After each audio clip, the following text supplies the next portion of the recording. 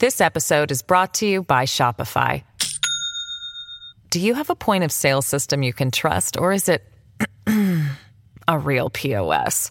You need Shopify for retail. From accepting payments to managing inventory, Shopify POS has everything you need to sell in person. Go to shopify.com/system, all lowercase, to take your retail business to the next level today. That's shopify.com/system.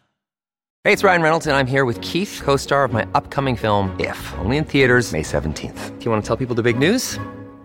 All right, I'll do it. Sign up now and you'll get unlimited for $15 a month and 6 months of Paramount Plus Essential Plan on us. MintMobile.com/switch. Upfront payment of $45 equivalent to $15 per month. Unlimited over 40 gigabytes per month. Face lower speeds. Videos at 480p. Active Mint customers by 531.24 get 6 months of Paramount Plus Essential Plan. Auto renews after 6 months. Offer ends May 31st, 2024. Separate Paramount Plus registration required. Terms and conditions apply if rated PG. Your brain needs support, and new Ollie Brainy Chews are a delightful way to take care of your cognitive health. Made with scientifically backed ingredients like Thai ginger, L-theanine, and caffeine, Brainy Chews support healthy brain function and help you find your focus, stay chill, or get energized. Be kind to your mind and get these nootropic chews at ollie.com. That's OLLY.com. These statements have not been evaluated by the Food and Drug Administration. This product is not intended to diagnose, treat, cure, or prevent any disease. Welcome to the New Books Network. Hello and welcome to another episode on the New Books Network. I'm one of your hosts, Dr. Miranda Melcher, and I'm very much looking forward to my conversation with James Griffiths about his book titled Speak Not: Empire Identity and the Politics of Language, out last year, 2021, from Bloomsbury. As you can probably guess from the title, this book really investigates minority languages, politically minority languages, and the kind of current state of them, the historical state of them, some that have seen revitalization efforts like Welsh, and others that might be under more significant threat now, and really helps us understand how languages become at risk, what happens when they're at risk, and what might be done about it. So this is a fascinating book for historians, for people interested in current politics, and many other things. So James, I'm very pleased to welcome you to the podcast to tell us more about it. Thanks for having me. I'm happy to be here. Could you start us off, please, by introducing yourself a bit and explaining why you decided to write this book? Yeah, I'm a journalist. I live in Hong Kong. I've been based in Asia for about a decade, covering China broadly and then also other countries in Asia. I previously wrote a book on internet censorship in China called The Great Firewall of China. And I cover a lot of things like politics and human rights in this region.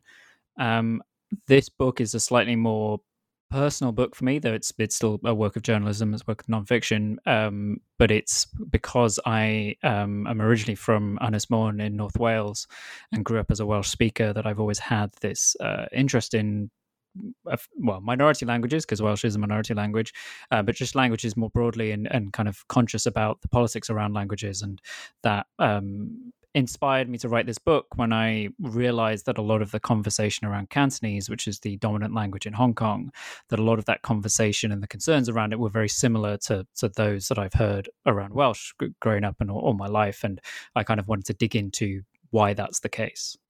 So obviously you've mentioned, or I guess not obviously, but you have mentioned two languages, and unsurprisingly, the both of them are in the book, Welsh and Cantonese.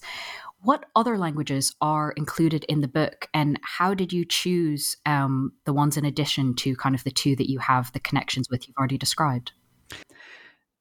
So Welsh and Cantonese were always going to be in the book, but both because, Welsh is the language that I speak, that I grew up speaking, and Cantonese is the language of the place that I live and where I would do most of my reporting. And then I will try to find a third language which was in a different situation, kind of politically and I guess kind of in terms of revitalization or kind of strength-wise, but had some similarities with Welsh and Cantonese in terms of geography, I guess, and kind of culture and kind of the way that it was spoken. So what I ended up with was Hawaiian, and that might seem like an odd choice, but it felt natural to me in that Wales, Hong Kong, and Hawaii are all kind of three relatively self-contained communities, territories that are on the edge of a very large empire and of kind of more homogenous and homogenizing empire, it being, the British Empire in the case of Welsh, China in the case of Hong Kong, and the American Empire in case of Hawaii. So those kind of seem to fit, and it enabled me to look at similarities and look at differences in terms of language politics and language revitalization and language suppression across these very different places, that, and try and see what's common and what's different.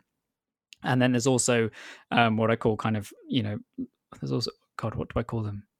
Interludes. There's also what I call interludes in the books, which looks at a couple of other languages. So I look at Afrikaans in South Africa, because it's a very interesting story of a language which was first suppressed, then became the language of apartheid, became the language of suppression, and then has now, since democracy in South Africa, has become very much a minority and, increasingly minoritized language there. So it's a very interesting story to follow. And then I also look at the fate of Yiddish and Hebrew, kind of the two Jewish languages, and how they've intersected, and also the kind of what's happened to Yiddish, which has kind of fallen out of strength and favor in the state of Israel, and obviously Hebrew, which has become the official language of that country, and so how that connects to language politics and suppression and things like that.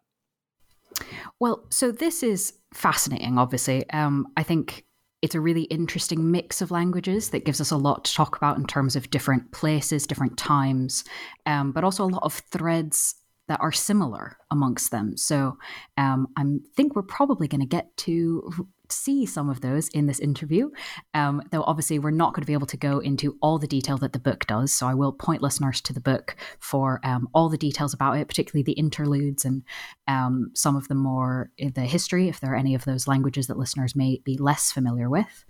But I want to start still with one of these areas sort of similarity, because of course, we've already sort of touched on the idea that these languages are minorities in a lot of cases because of geography and population, but it's not just that, right? There's politics involved. There's active suppression involved.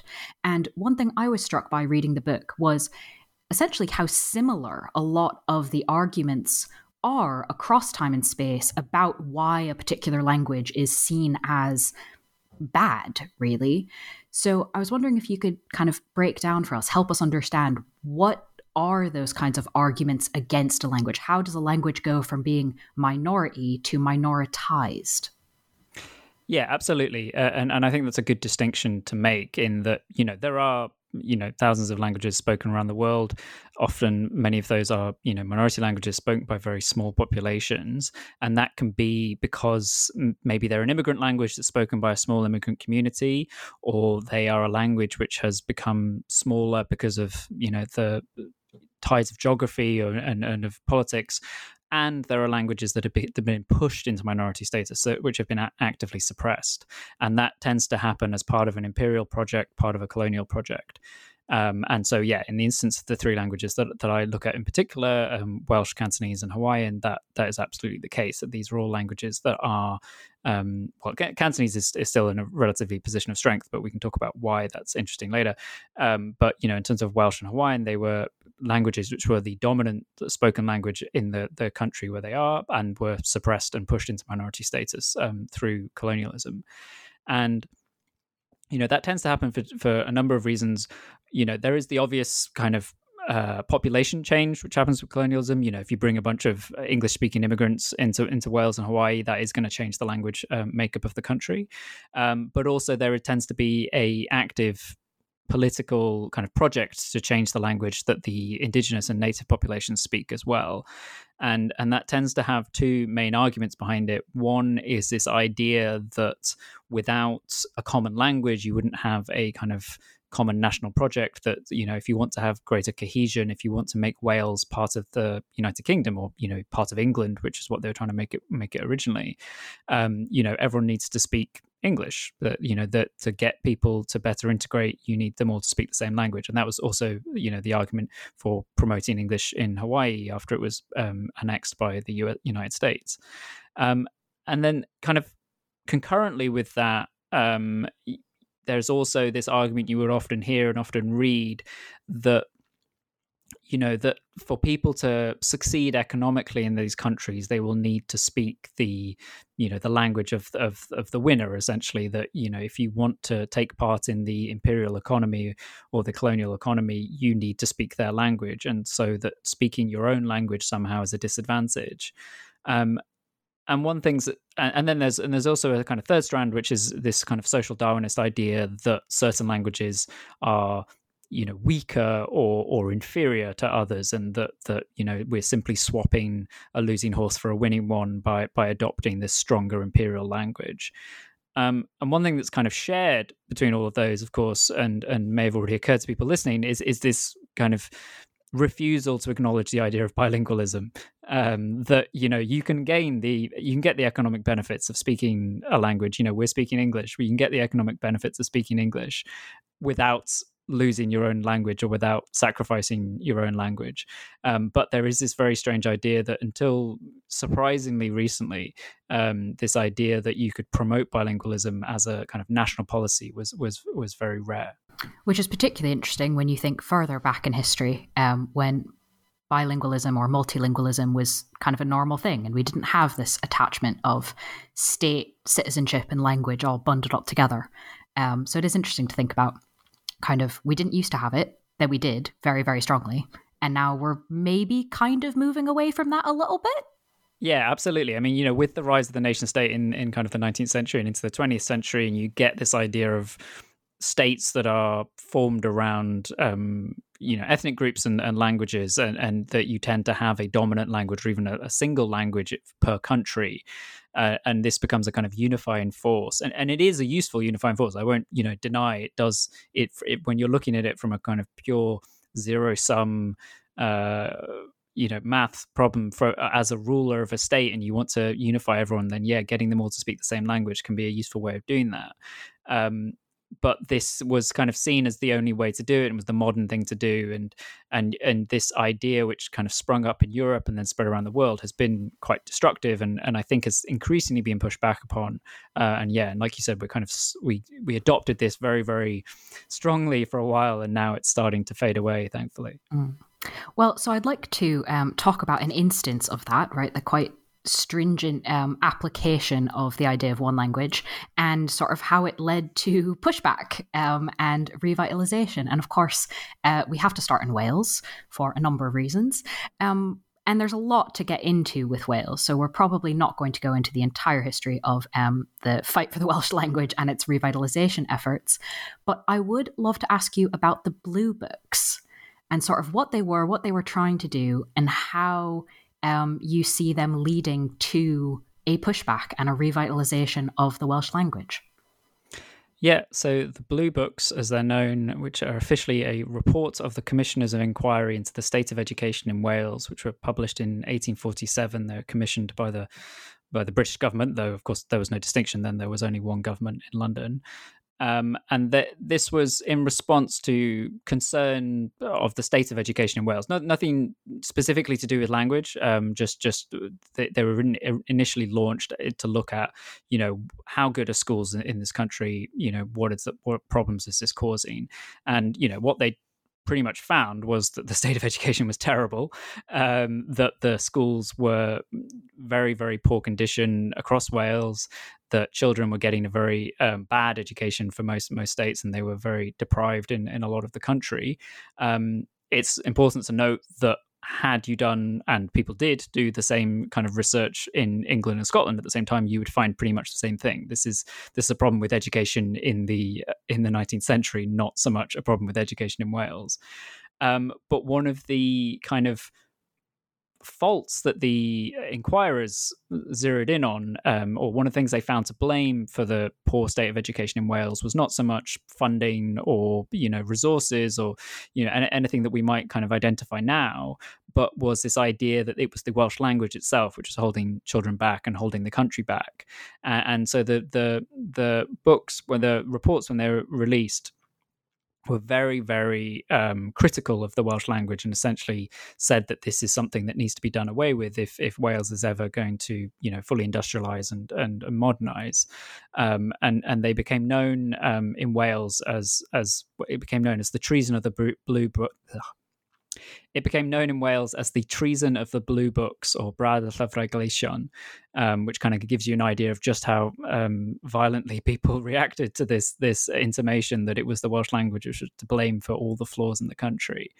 And while they did have a very negative effect on educational and language policy coming down from Westminster, and they did have a long effect, a deeply they had a severe effect on education and language policy in Wales for decades to come.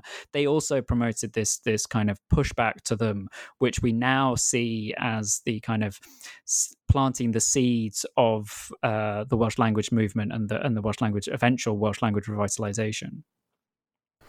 So one of the fascinating things about the book is that you sort of trace where these seeds come, and then they sort of are attempted, and you look at sort of the things that didn't work as well as some of the things that did, to help us understand that language revitalization movements, like many movements, are not sort of linear progress, and are much more complicated to kind of understand in the midst of. And so looking back can be quite helpful to understanding other efforts, or at least that's one of my impressions from the book. And so I was wondering if you could tell us about kind of something that happened in this process that at the time it sounds like was sort of seen as an impactful moment, but probably not something that people thought would have quite the legacy that it has. And this is particularly, I was wondering if you could tell us about what happened in February 1962, a radio address. Yeah, so in February 1962, Saunders Lewis, who is a founder of Plaid Cymru, the Welsh Nationalist Party, and as a lifelong kind of proponent of the Welsh language and activist on the Welsh language, he'd gone to prison for protests that he'd staged around promoting the use of Welsh, and had been involved in a number of key pieces of activism. He was also a long-time broadcaster, a writer, and incredibly impactful cultural figure as well. But in 1962, he was kind of getting towards the end of his life. He makes this broadcast, which is called Tynged y Iaith, kind of the state of the language, and so Welsh language broadcast. And he talks about the history up till then of the Welsh language movement, and of trying to, what was very much then at the time was a kind of, rearguard movement against, trying to really fighting what felt like a losing battle. And he makes quite dire predictions about where this is going to go, that if they continue on the same trajectory that the language was going in then, that Welsh would die out. I think he says around the turn of the millennium. One of the things he's arguing for is a more sustained activism and a much stronger effort to protect the Welsh language. There's this fantastic quote from the speech where he says, "Is the position hopeless? It is, of course, if we're content to give up hope. There is nothing in the world more comfortable than to give up hope, for then one can go on to enjoy life." And so he kind of argues that, look, we've been pushing back against the encroachment of English and against the suppression of Welsh for decades now, and we haven't really made much headway. And if we don't kind of pull ourselves together and try much harder, then the trajectory is very, very bad. And he kind of outlines the way that he would see people doing this, which is a lot more kind of civil disobedience. It's a lot more active activism. So rather than just, bemoaning the replacement of Welsh by English, it's actively pushing back. So refusing to pay taxes if they're only requested in English, refusing to engage in anything that the government does unless that it's in Welsh. This broadcast has a huge effect. It really is the trigger which launches the modern Welsh language movement. Off the back of it, we quickly get a group called Cymdeithas y Iaith, which is the Welsh Language Society, and they kind of drive this campaign through the 1960s and 70s of civil disobedience, of tearing down road signs which are only in English, of refusing to pay taxes, staging protests. A lot of people go to prison for this, and it has such an effect that by the time Saunders Lewis died in 1985, when he was 92, there was a Secretary of State for Wales. Plaid Cymru had sent 9 members of Parliament to Westminster. The Welsh language was recognised in court, and there was a new publicly funded radio and television channel in Welsh. And so, that is obviously not solely down to him, but it is in a huge part inspired and, pushed forward by his broadcast in 1962.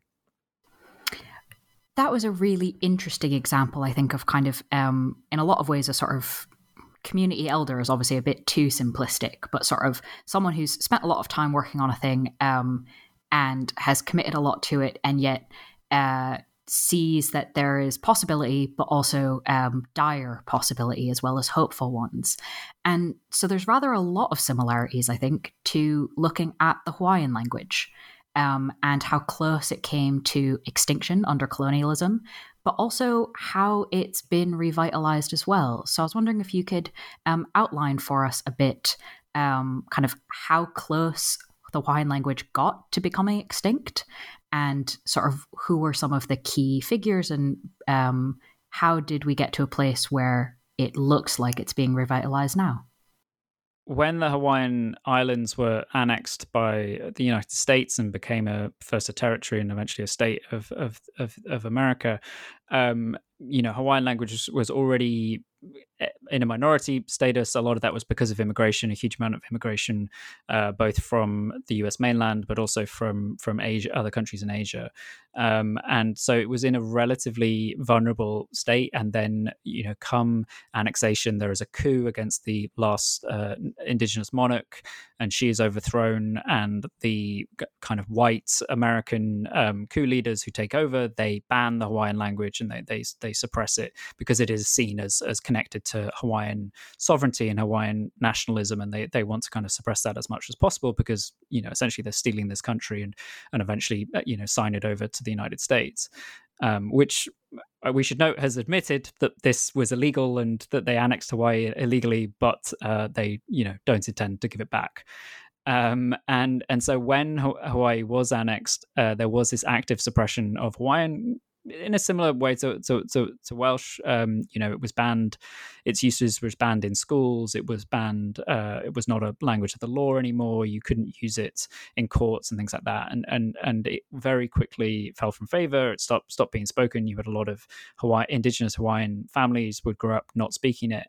And the situation actually became much more dire than Welsh because Hawaii is a lot smaller, and because of the kind of ways that the population broke down and things like that there wasn't that. Whereas in Wales you had these kind of strong agricultural communities in the north and west, where Welsh kind of remained a dominant tongue well into the 19th century and 20th century. In Hawaiian, it was kind of there was pressure on from all sides, and it was dying out very quickly, to the extent that when the Hawaiian language revitalization movement starts, around the kind of 1960s, that there was an effort to get Hawaiian back into schools and to teach the next generation Hawaiian. But whereas in Wales, it's much more a focus on, okay, this is just, we're talking about policy, and we're talking about the legal ability to do these things. There was the capacity within the community. They just needed the right to do it. In Hawaii, it reached such a dangerous situation that when they set up these things called language nests, which are essentially Hawaiian language kindergartens, they had to get elders, grandparents of the children in the school in to speak to them, because the intervening generation did not speak Hawaiian. And some of these people were very, very old and, were on the verge of death. And that's kind of, they really did come basically one generation away from the language going extinct. Because if you not had this elder generation which would have come in and could teach these children the language, then you're talking about language kind of resurrection, or promoting a dead language, which is a far, far, far more difficult process than revitalizing an existing language. And so, the situation for Hawaiian was extremely dire and came very close to tipping over the edge, and is still in a much more vulnerable situation than Welsh. I think it's interesting, the idea of the difference between revitalizing a language versus resurrecting a dead one, because, of course, one of the interludes you already spoke about is Hebrew, which anyone who knows anything about Hebrew, modern Hebrew, has not a ton to do with biblical Hebrew. They're rather different languages. And you detail in the book kind of just how extreme an effort it took to get Hebrew to where it is today. I mean, essentially the entire force of a state, really. Over multiple decades and multiple generations. So I think that really highlights just how close, in a lot of senses, Hawaiian came, given that we can guess kind of that sort of level of effort probably wouldn't have happened to revitalize Hawaiian. No, absolutely not. And Hebrew is so interesting because Hebrew is your kind of rare, extremely rare example of a minority, and you might argue dead language being adopted by a state as the homogenizing language of nationalism. That doesn't normally happen. But potentially, if we suddenly saw indigenous Hawaiians gain sovereignty over the Hawaiian Islands, that maybe we might see Hawaiian suddenly become the official language, but that's pretty unlikely. And it's even less likely. I don't think anyone in the kind of 18th century would have predicted that the Hebrew will suddenly become the language of a Jewish state, because even at that time it seemed insane. That most the majority of Jews around the world, if they spoke a Jewish language, it was Yiddish. It was not Hebrew, and so the unlikelihood of Hebrew becoming not only becoming revitalized and revived, but being the official language of a country was extremely low. This episode is brought to you by Shopify. Do you have a point of sale system you can trust, or is it a real POS? You need Shopify for retail. From accepting payments to managing inventory, Shopify POS has everything you need to sell in person. Go to shopify.com/system, all lowercase, to take your retail business to the next level today. That's shopify.com/system. And I think also one thing that's worth mentioning as a thread, though we're probably not going to get much more into it, is I don't love the sort of great man theory of history and that everything comes down to particular individuals. And I think a lot of the points you've made so far about institutions, things being what is the language of governance and government, is really important. But it's also worth mentioning that, like Lewis and Wales, every one of these stories does have some really quite strong-willed individuals involved in preserving language, both when there is an opportunity to kind of then revitalize it, but perhaps more importantly, when it looks like there really is no chance of it coming back. And so I would definitely point readers who are interested in those kinds of stories to the book to learn about, for example, some very strong-willed Hawaiian grandmothers, a probably pretty obsessive Jewish immigrant to what became Israel and his very determined plans for his child, among others, to think about kind of the combination, I suppose, of the individual and the institutional in a lot of these efforts. And that remains true kind of if we continue our geographic journey across the Pacific Ocean to China, because one of the things the book talks about is the many efforts in the late 1800s and early 1900s to reform the Chinese language, again, at the institutional and the individual level. Can you help us understand why there were so many different attempts in this time period? Yes, it is a very complicated story, and I think the Chinese section of the book is the part of the book where I had to go back into history kind of the most and really lay out kind of the threads of how we got to the modern conversation around Chinese languages and language revitalization in that region. Chinese is a very complicated language and language family to talk about, because you have what is essentially a shared written language across a number of spoken languages, which often are very related and sometimes are not that related. But so come kind of towards the end of the Qing dynasty, the last imperial dynasty to rule over China, you have a shared written language, so what people think of as Chinese when they think about it written down, that is used throughout the empire and is understood throughout the empire by literate and educated people. But you have a whole dozens and dozens of spoken languages. So in the south, the main language is the Ye family or Cantonese language family. Up kind of towards Shanghai, people speaking Shanghai and kind of these languages of that region, and then up in the north, they're speaking the Mandarin family of languages and what would become modern Mandarin. But I say that because at the time it was not. It was just one of multiple spoken versions of this language which use a common written language. I'm trying to be as non-confusing as possible, but it is quite a confusing thing to talk about. And And the reason that that there were efforts, or repeated and multiple efforts to reform this, was the sense that there were two problems basically. One was that the written language is very complicated. This is traditional Chinese, so this is before people may be familiar with simplified Chinese, which is used in the People's Republic. But this is not that version. It is the traditional version of Chinese, which is more complex characters. It's more difficult to learn. And because there was not a unified spoken language across the country, or there wasn't a dominant spoken language across the country, it could be quite difficult to teach it, because you're teaching someone, say, to read written Chinese in their own local language or dialect, and that's not going to be the same. That's not going to be consistent across the country. You can teach people to read it in Mandarin up in the north. From an educational policy perspective, that's not going to be it's not going to be very applicable in the South, where they don't really speak Mandarin. This had really been this had worked out fine, really, for the empires for a long.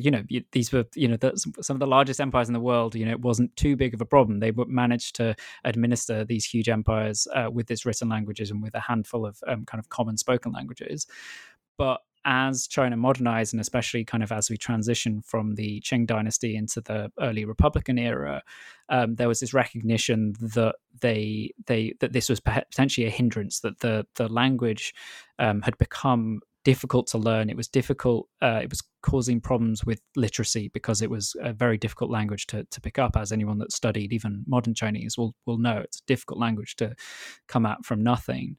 And there was a sense that they needed to do something about this, because this was holding the country back. They looked at Japan, which had made a number of reforms to its language, both in a written and spoken variety, and had outstripped China in terms of modernization, and then off the back of that, defeated China several times in military activities. And so there was this kind of recognition that we're losing ground here. We need to reform the language. But then that opens up a whole other can of worms, because you get various conversations around, well, do we move away from using a character-based system? Should we adopt an alphabet? There was a strong push for a long time to basically adopt the Latin alphabet, or adopt a kind of syllabary based on Chinese, so similar to what is used in Japan, though they still use Chinese characters in Japan. They kind of didn't finish that reform. But then the problem comes up that if you reform the written language to be more similar to what people speak, well, then what's that going to do for kind of national cohesion? Because everyone doesn't speak the same language, and they often speak very different languages. And that if you lose this written language, which is kind of tying everyone together, will that break up the country, essentially? And so you start to have this kind of twin movement, both to reform the written Chinese language and to create a unified spoken language. And from that is what we get Putonghua, which is we get modern Mandarin, which then gradually became the dominant spoken language across all of the People's Republic of China. So now that you've explained the very complicated foundations of this, I'm not going to let up on the tricky questions. How was it then, out of kind of this mix, why was it Putonghua? Why was it Mandarin that became kind of the dominant language? Yeah, so there is a certain bit of historical revisionism that you'll get, particularly from Cantonese speakers, that there's this idea that maybe at one point it was going to be Cantonese, that there was, or another southern language, but basically Mandarin was always the largest language group in China. Is the real answer for how we got Mandarin. It was the language that was spoken in and around Beijing. Which is where the capital was for much of that period. It had always been a dominant language in northern China, and so when it came time to pick a language to use as the basis for this kind of national lingua franca, it always made sense to use Mandarin. There was an aborted effort during the Republican era to kind of have a version of Guoyu, which is kind of national language, that was basically Mandarin, but had a few kind of a few features of some of the other Chinese languages. I'm trying to think of a way to compare that in English, but I mean, I guess it would be like, it'd be like if we spoke a version of English that also has, genders from French or something, or, the way of conjugating verbs from Spanish. It was always a bit of a kind of bastardized version of Mandarin, and it didn't take on because it was just kind of more complicated for people to learn than just to learn this, pre-existing language. That was done away with in the People's Republic. So after 1949, when the People's Republic of China is founded, and they kind of took up this challenge of creating a unified national language, they call it, Putonghua, which is the common language, but it was basically Beijing Mandarin is what was adopted, and that this was then adopted throughout education. It became the official national language, and we gradually, it came to push out a lot of other languages. Similarly, I guess, to the UK and the situation with Welsh, that at first this was just something that happened gradually as children were taught Mandarin, their own language, the kind of local language would maybe decrease in the amount that it was spoken, a decrease in prestige. But as the government started to decide that this wasn't happening fast enough, they started to really aggressively push Mandarin and would start to suppress local languages. And especially kind of more border areas of China where there was concern about separatism, this was seen as a way to really tie those areas into the rest of the country, or to get everyone speaking one language. So a number of those languages are obviously in quite dire straits, really. Shanghai-hua has not a ton of speakers left, but Cantonese seems an unlikely candidate at first glance for concerns about the number of speakers it has. There's rather a lot of speakers, at least at the moment, and it is, as you said at the beginning, one of the main languages in Hong Kong. So why, bring us up to the present. Why are we concerned with Cantonese today? How is this related to other political concerns, for example, in Hong Kong? Yeah, absolutely. And from a purely numerical standpoint, Cantonese is, in rude health. There's tens of millions of speakers around the world, and it's spoken in multiple countries. And it is spoken by millions of people in China, notwithstanding Hong Kong, that it's spoken by millions of people in southern China. But what's important is that it's no longer the first language of the majority of people in Guangdong, which is where the language originates in southern China, and it is increasingly not spoken by newer generations. And so there's been this real shift in matter of decades in Guangdong from a majority Cantonese speaking province to a majority Mandarin speaking province, and that is somewhat to do with immigration and population changes, but is mostly to do with education policy and kind of national language policy. And so you get these families where maybe definitely the grandparents and maybe the parents will speak Cantonese, but the children probably don't speak it very well. They might understand it but not speak it back. They might not understand it at all, and the language of the household is often either kind of mostly Mandarin or has shifted completely to Mandarin, and that the generations in the future will almost certainly only speak Mandarin. And this is a major concern for the entirety of the language, because we're starting to see that shift, which has already happened in Guangdong, so just across the border from Hong Kong. We're starting to see that shift in Hong Kong, that the policies are starting to be adopted, and that there is a more and more promotion of Mandarin. And the reason that is a particular concern isn't just for Cantonese speakers in Hong Kong.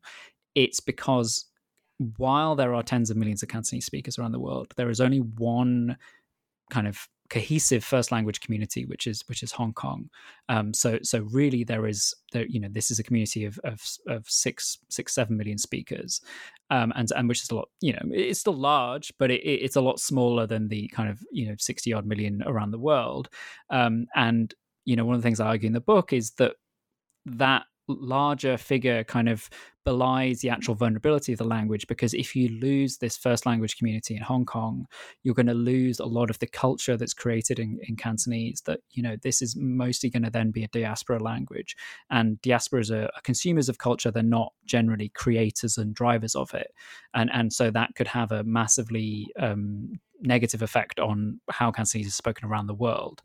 And so if Hong Kong was to follow the same path that Guangdong has, and there are reasons to think that will happen, that could have a major diminishing effect on Cantonese speakers everywhere.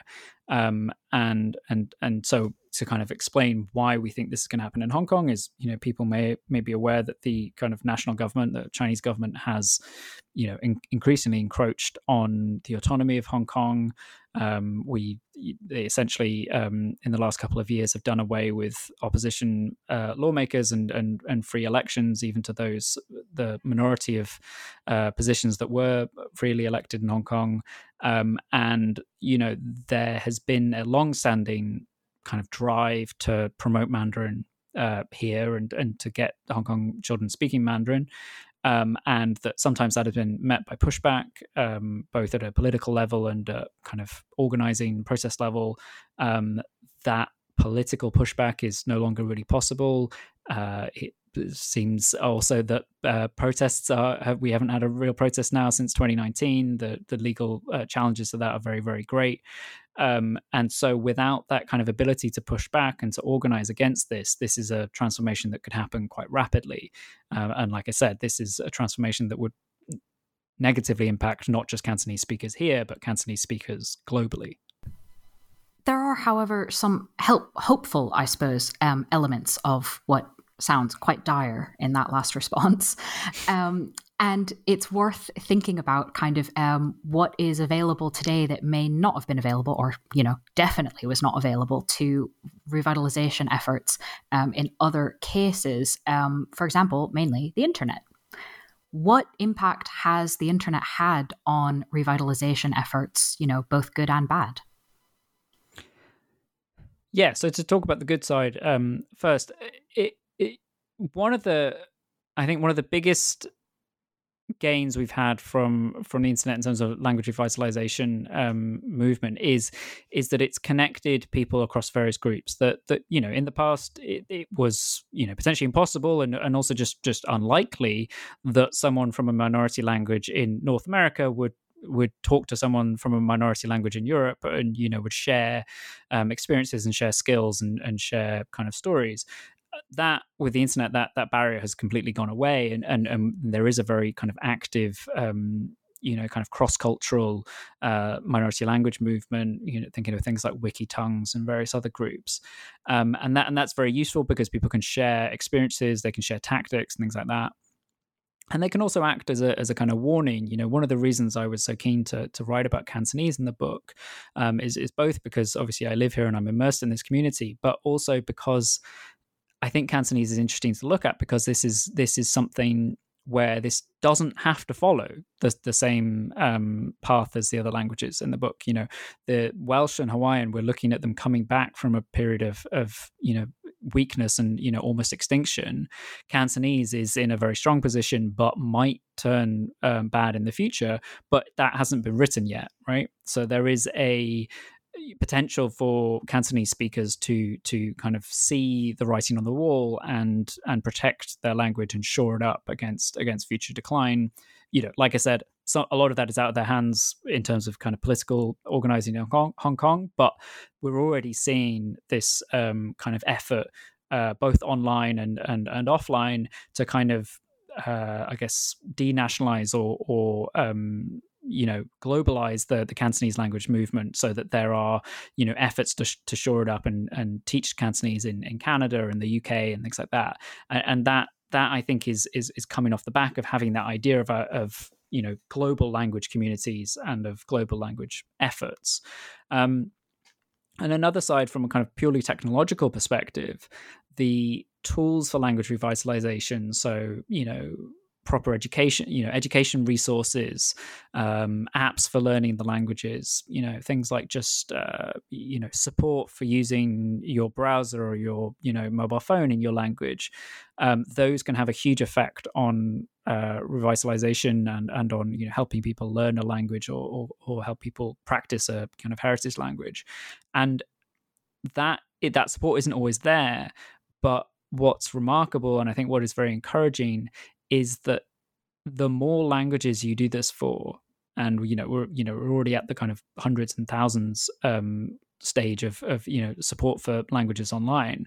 The more languages you do this for, the easier it gets, because you develop technological tools for, say, displaying a certain type of alphabet or displaying a certain type of character system, or you find ways of teaching this type of quirk that this language has, and that the next time that comes along, it's already there and it's easier.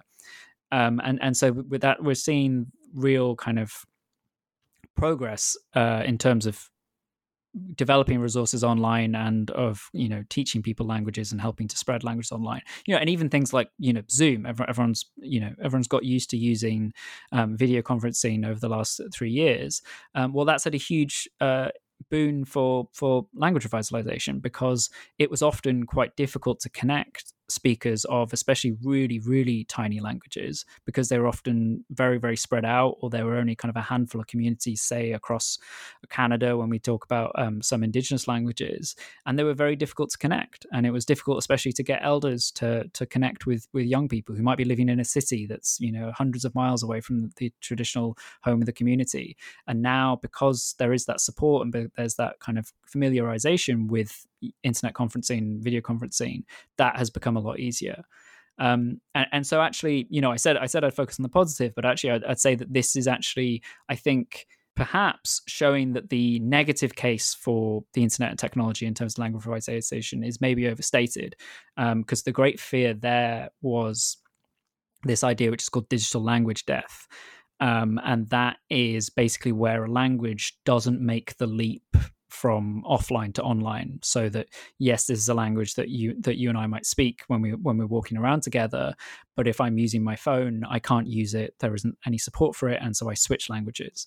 And this is actually interesting. This is a problem that we have in China for very, very different reasons, but that people use Mandarin to communicate on digital devices, even when they don't use Mandarin that may need to speak. But that has a huge effect on their ability with their own language. But like I said at the beginning of this, very long and now rambling answer, while there were these legitimate fears of digital language death, I think actually the speed of language digitization and the using advances in AI, using advances in oral programming and language recognition and things like that, audio recognition, that the advances have actually have sped up so much and have become so cheap and so easy to do that we're not seeing actually a lot of those negative kind of situations that were once predicted. Very interesting, particularly as you noted that fears can be overblown, so it's a useful corrective. There are, it seems, kind of a number of concerns about minoritized languages, but also areas for hope. How can we kind of assess that? How hopeful can we be about language revitalization efforts globally? I think there is a good reason to be hopeful. When we talk about language revitalization, especially, I think there is a strong reason for optimism, because both from a technological perspective, as I just said, and also from a kind of political and educational policy and things like that, there is now this kind of framework. There's this I'm trying to think, what's the word I'm trying to think of. From a political perspective, when we're talking about educational policy, language policy, there's this framework, there's this blueprint for language revitalization, which can, to a lesser and greater degree, be applied to any language. And so, people that are starting to, you go online and you can find, workbooks and guides on, how to launch a language revitalization movement, how to start promoting working to shore up your indigenous language or your heritage language, and that's had a huge effect. That it becomes easier. Each kind of new language that takes this up, it is easier than it was 50 years ago. We know we've got a framework for what to do, and we know what needs to be done on a kind of political level, what we need to do in terms of schooling, what needs to be done in terms of resources, things like that. That isn't to say that things are easy. It takes a huge amount of organizing. By the very nature of talking about minority languages, you're obviously talking about minority communities, which don't necessarily have great political representation. Even if they do, don't necessarily have that much kind of impact or influence. You're often kind of depending on a majority community to decide to do this, whether out of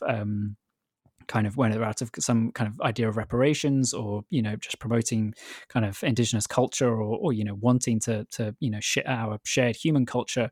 But this sometimes is something that minority groups can do themselves. Often is something you need government educational support for. So that is difficult. It takes a lot of organizing, takes a lot of effort. But I think the framework is there, and the blueprint is there, and then there's also these test cases around the world to show that the success is there.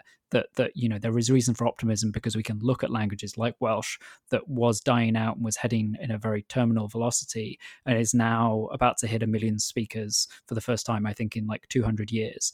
There is great cause for optimism, because there is great success we can look at and say this other language can then follow that same path. That's quite a nice note to end our sort of global investigation exploration on. But before I let you go, I do have 2 further questions.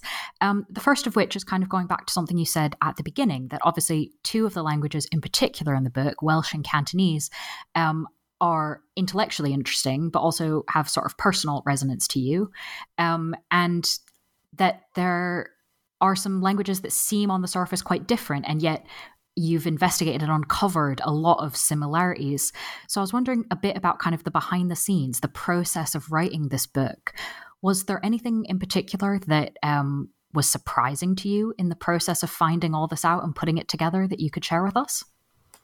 I think the biggest surprise for me personally in researching and reporting this book was that the attitude to Welsh especially has changed so much since I was growing up. And I haven't lived in Wales, I haven't lived in the UK for over a decade, and you kind of assume that things stay the same in a certain extent. You apply your own biases and kind of opinions to these things, and that when I left, the Welsh revitalisation was well underway, obviously, and it had been underway for decades, and I was one of the beneficiaries of that. I was among the first generations to learn Welsh in school and do all of our schooling in Welsh, but it was still kind of, I think, vulnerable in a way, and almost kind of uncool, and not. It didn't have the force behind it that it does now, and so in reporting the book and kind of talking, especially to younger people about Welsh, that there's this kind of confidence in the language now that that comes from the success that the language revitalisation movement has had, but there was this confidence in it that I never knew, and it really connected me personally to this thing that a woman that I interviewed in Hawaii said that she had been involved in the language revitalisation movement, and her grandchildren were kind of essentially my generation in terms of Welsh, that they were this generation that were coming up learning Hawaiian, and she kind of told this story about her grandchildren being mocked for speaking Hawaiian in school, and certainly there was a lot of kind of disdain and sometimes mockery of Welsh when I was growing up as well. And she basically told the story that her children kind of turned around and said, look, how can you make fun of us? We speak 2 languages, you only speak 1. Like, if anyone's going to get made fun of, it should be you. And she just said, they just have this confidence in the language, and this they can't imagine it being any other way. They can't imagine, that the language would be vulnerable, that language wouldn't be something to be proud of and something to promote. And that's something that I've seen in Wales as well, and with Welsh. And I think it was hugely encouraging, and makes me feel a lot more optimistic about Wales, to see how far the Welsh language has come, even in my lifetime, let alone in all the period that I cover in the book. What a lovely surprise to come across, and thank you for sharing it with us. My final question is quite simply, the book has been out for a little bit now. Is there another project that's caught your attention? Is there anything you're working on now or next you can give us a sneak preview of? So I'm not currently working on any book projects. I wrote 2 books in relatively quick succession and burned myself out thoroughly. I'm a full-time. I cover Asia for a Canadian newspaper, and I'm very, very busy. Generally, a reporter. I'm about to fly to cover the G20, and so yeah, I'm kind of at the moment. I don't have a book project on the horizon, but I'm sure another one will come along. Wonderful. Well, while you are off reporting on many different stories, listeners can read the book we've been discussing, which again is titled Speak Not, Empire, Identity and the Politics of Language from Bloomsbury in 2021. James, thank you so much for being with us on the podcast. Thank you.